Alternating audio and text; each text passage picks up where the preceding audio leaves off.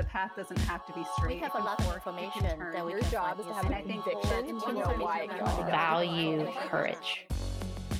You're listening to the We Get Real AF podcast, exploring the future with trailblazing women and girls in emerging tech, XR, AI, and futurism. Science and technology are reshaping our world at lightning speed. Engage in conversations that'll spark your curiosity and challenge what you thought possible. Inventing tomorrow starts now. And here are your hosts, Vanessa Alava and Sue Robinson. Welcome, everyone, to the We Get Real AF podcast and our special career segment, Profesh Sesh. I'm Sue Robinson. And I'm Vanessa Alava. You asked and we listened. You wanted more support, more resources, and we are here with our talent specialist, Elisa Walters, every week covering all things career. That's right. I am so excited to be talking career development, growth, mentorship, all the good things. So let's dive in.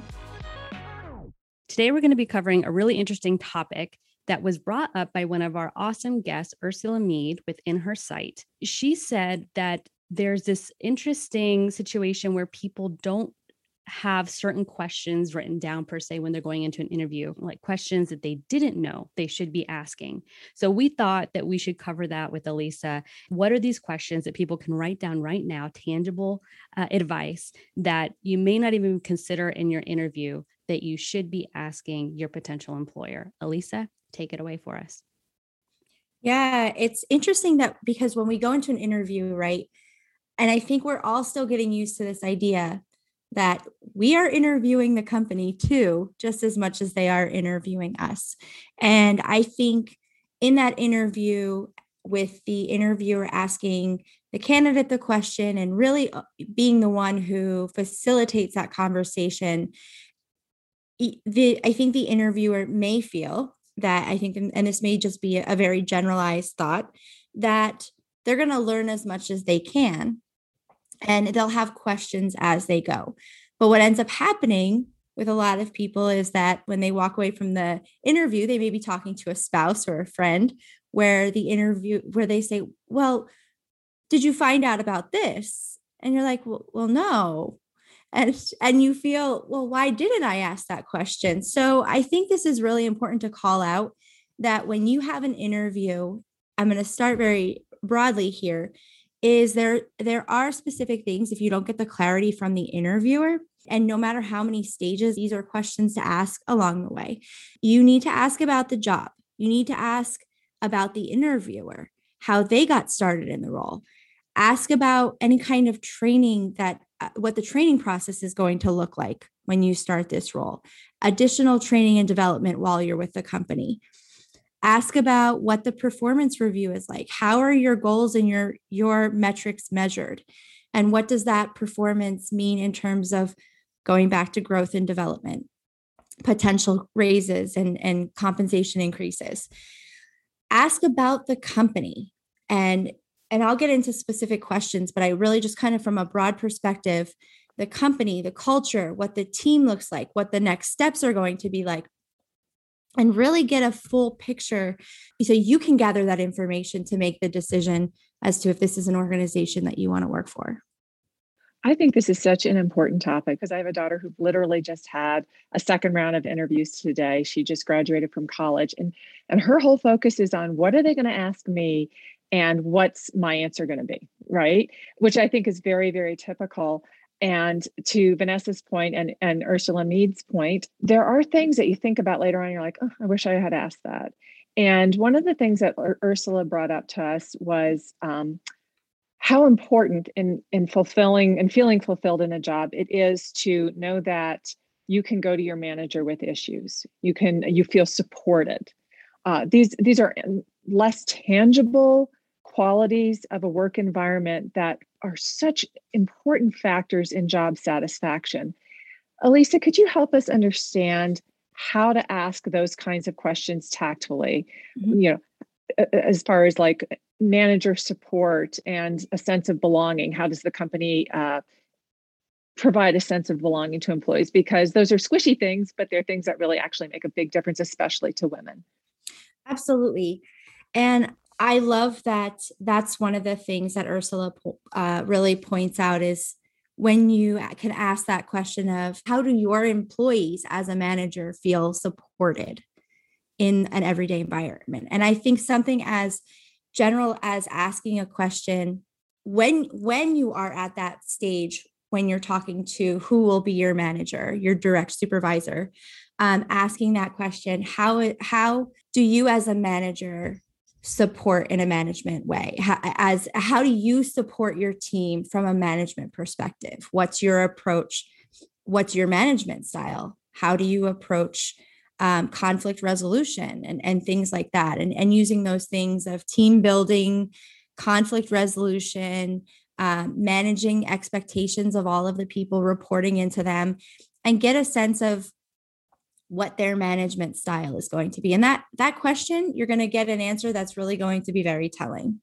And I think that, we've talked a lot about communication style, and I think you will gather in their answer, is this going to be an empathetic, assertive manager who's really going to listen to the needs of the team? So true. And to your point, Sue, with Kayla going and interviewing and thinking of what are they going to ask me? I need to have these really professional answers prepared, but what are the questions that she needs to be asking too is scary, right? Because again, we've been conditioned to think you need to present your best self. It's all about the employer asking you. But again, we advocate on the show to really step up your game about supporting yourself in these interviews and being prepared. And I would say that as scary as it is to ask all of these questions, because again, we've been conditioned to not ask questions and just nod and say yes, right? Like, yep. You will stand out in an interview. Like you are going to walk out and they're going to say, wow, they were prepared. They asked really good questions that they probably haven't heard from anyone else. So if you really want to make a splash in your interview, like have these questions and advocate for yourself just as much as they're advocating for their company. It's not an audition, it's a conversation. Yes. Big difference. And you have to make that mindset shift. However, you don't know what you don't know, right? And so for somebody like coming right out of college, what are some other questions, Elisa, or some other considerations that they should have about what will make that job really feel like a good fit for them? And what are those things that they should be asking that maybe they don't know, but you could tell them? You want to find out along the way in your interview process, how long somebody's been with a company, what do they like about working for the company? Ask about the company culture, ask about a typical day so they get an understanding of what some of the typical projects might look like. Ask about growth and development. If you're starting, especially entry level, is there room for growth and upward mobility? Does this company have a training program that's going to support this person's growth and development with the company? Ask about changes within the company. Is this the company as it is today? Do they anticipate that the company is going to look like this? Or how is the company going to look in 5 years from now? What is the long-term goal of this company and the vision and the product that the company might be putting out there? I talk to a lot of entry-level folks for news roles within our organization. And I'm realizing that so many young people coming out of school are so data driven. They need data points to follow. And maybe I am just not one of those people, but somebody who needs to know where they're at throughout, whether it's a quarter, every 6 months, but also getting and understand what are the goals and metrics that they're going to have to accomplish. Is this role going to evolve, change? Is there opportunity to bring other people into support? Are you the only one doing the job? Getting all of those things, because you also don't want to be that entry-level person coming in and hustling so hard that you burn out and you never want to be in that industry again. Right? So I think it's important to just get an idea of the job in and of itself, where this person sees the new hire in 6 months and what those accomplishments are going to be. Growth, professional development, training, and really get a sense of why this person chose this company, what their favorite things are, describing the culture and describing the team.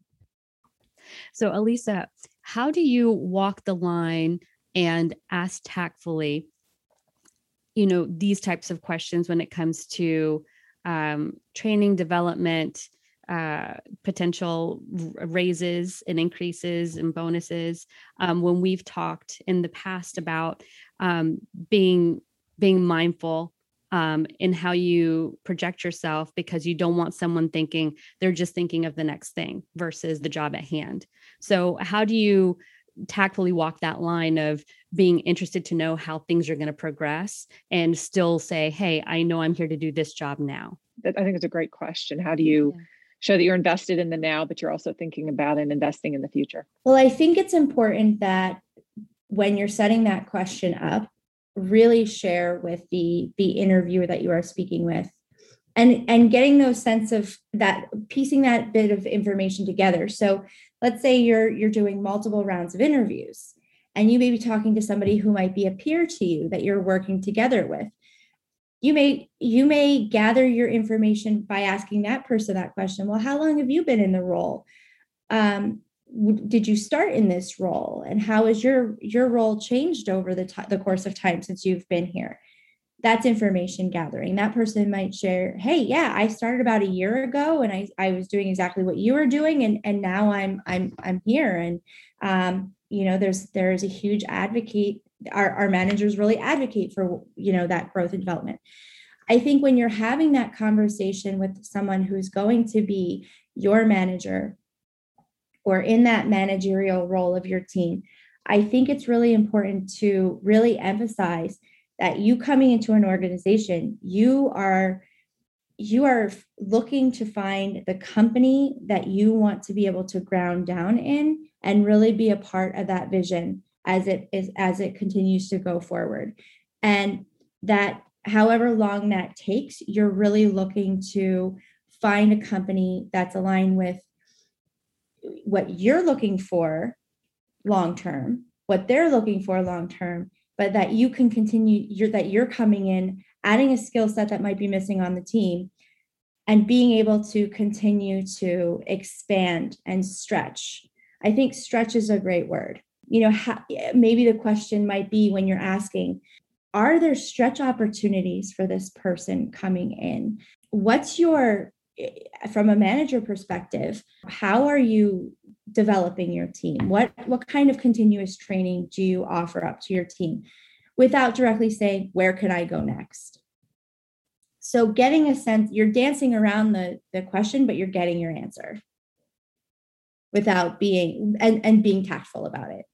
Mm-hmm. So I have another question, and we've touched on it in other conversations, but I also want to give kudos to my parents because it's something that they always really emphasized with my sister and me as we were coming out of college and in the job market for the first time, was always ask about insurance. Insurance is so important. So asking about benefit packages, right? Not just the health insurance portion, but also asking about PTO and what those policies are. And especially as women, if you are going to be at this organization for a length of time, hopefully it's some place that you really love to work and you're there for a while, eventually family planning might come into the conversation. It's good to know now, even though policies may change. We've talked about that being part of your compensation, right? It's not just the salary. It's also the benefits package that's included into that, other forms of currency. Yeah, absolutely.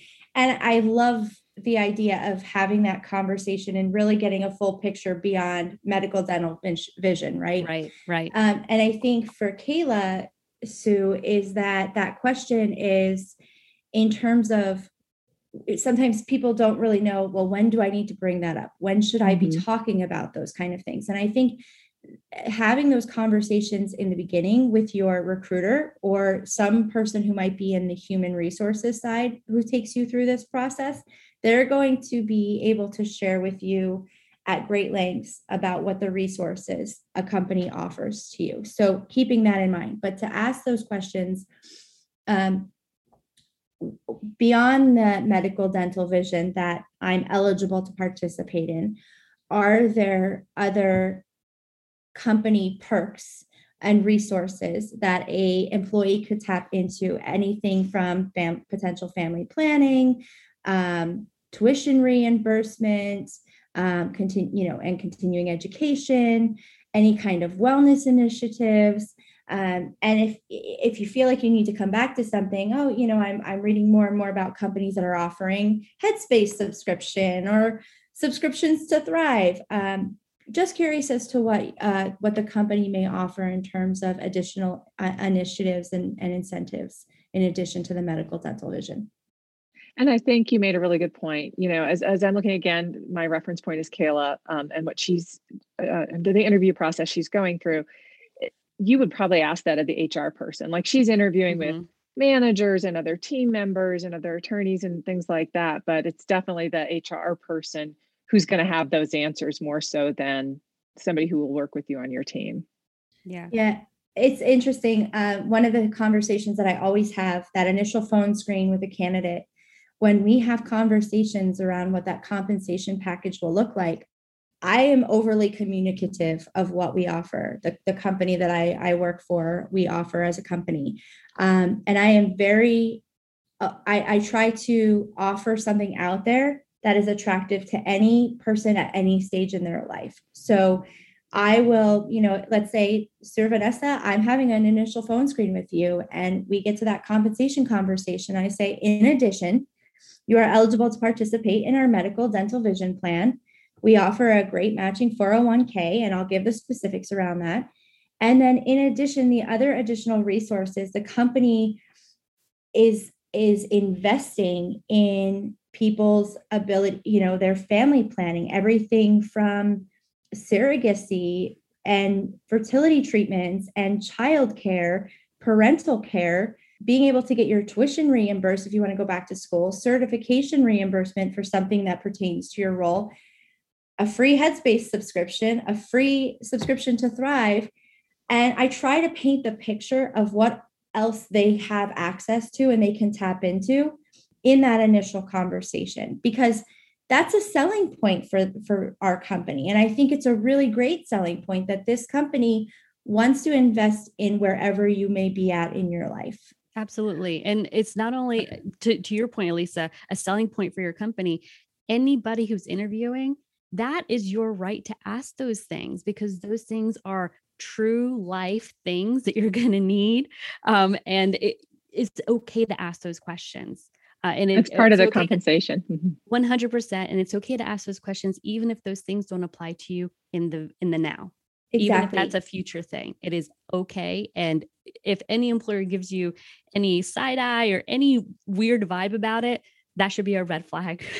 Exactly. Right. Yes. Because that is a human element, and you want to work for a company that recognizes that your life is not consumed by your job, that there are things that you have going on outside of that. And you do want to, I think, being able to get a sense of what a company may offer in terms of those additional resources, that's you interviewing the company and making that decision. Vanessa, to your point, that is a red flag if people look at you like, well, why are you asking that question? We don't offer anything like that. That's a big red flag, and you should run far away. Traditionally, those things aren't talked about really until after you're hired, which is so bizarre. That's like when you sit down with HR, and then at that point you're like, damn, that place is not really robust. No. So it's so important. And hopefully we start seeing more of what you're saying, Elisa, you in the position of being a recruiter, having those conversations and taking that proactive approach of putting it out there and being really transparent about what the company offers and seeing that as a selling point. So if that's not the case in your interview, feel empowered to ask, because that's important to you. There's no such thing as a stupid question. The stupid question is one you don't ask. Yes. And I just want to say, Elisa, I want to come work for you. I know. Those are great benefits. I would definitely think that companies that offer all that, that is a selling point for them. And I think that's definitely something, if you're an employer listening to this or a recruiter listening to this, absolutely share those things with candidates, because they are so important to people, and they're going to be weighing those things, whether or not they have the assertiveness to ask them. There are 2 other questions that I would put out there that I would empower somebody to ask. One being asking about what kind of projects the team is currently working on that immediately need to be addressed. Get a sense of those types of projects, because I think having somebody paint a picture of a type of project you might be working on is going to be a really good. I'm a visual person, and I also need somebody to kind of lay things out and walk me through what something's going to be, so that I can wrap my head around, okay, I understand the scope of what my role would be. So you don't come in and feel completely dumbfounded by any of that. And then I also think when you're wrapping up those conversations and you're asking questions, feel empowered to ask what next steps would look like. Mm-hmm. You know, I think sometimes we leave an interview and it's just like, that went really well, but you have no idea what's going to happen next, who you're going to hear from next. And I love the idea of kind of then that last question that you might have, putting it back on your interviewer and say, are there any other questions that you have for me? Is there anything else you want clarity on from my perspective? I will be having my daughter listen to this episode forthwith. This is great information. Thank you. Thank you, Elisa. This is awesome. Hi, everyone. Thanks so much for listening to this episode of We Get Real AF. We're excited to bring you the voices of amazing women and girls who are shaping the future for good. Please help us spread the WeGraph mission of supporting women and girls in emerging tech and science. Follow us on Twitter, LinkedIn, Instagram, and Facebook. Our handle is @WeGetRealAF. And visit our website at www.wegetrealaf.com. Don't forget to like, comment, and to subscribe to the podcast. We also want to give a big shout out and thanks to Sam McLean for providing sound production for the show. You can find Sam on Instagram at McLean Sounds, that's McLeanSounds, and to our voiceover artist, Veronica Horta, for her show introduction. You can find Veronica on LinkedIn by searching for Veronica Horta, Horta. We'll meet you back here next time for another great conversation about high tech with cool women.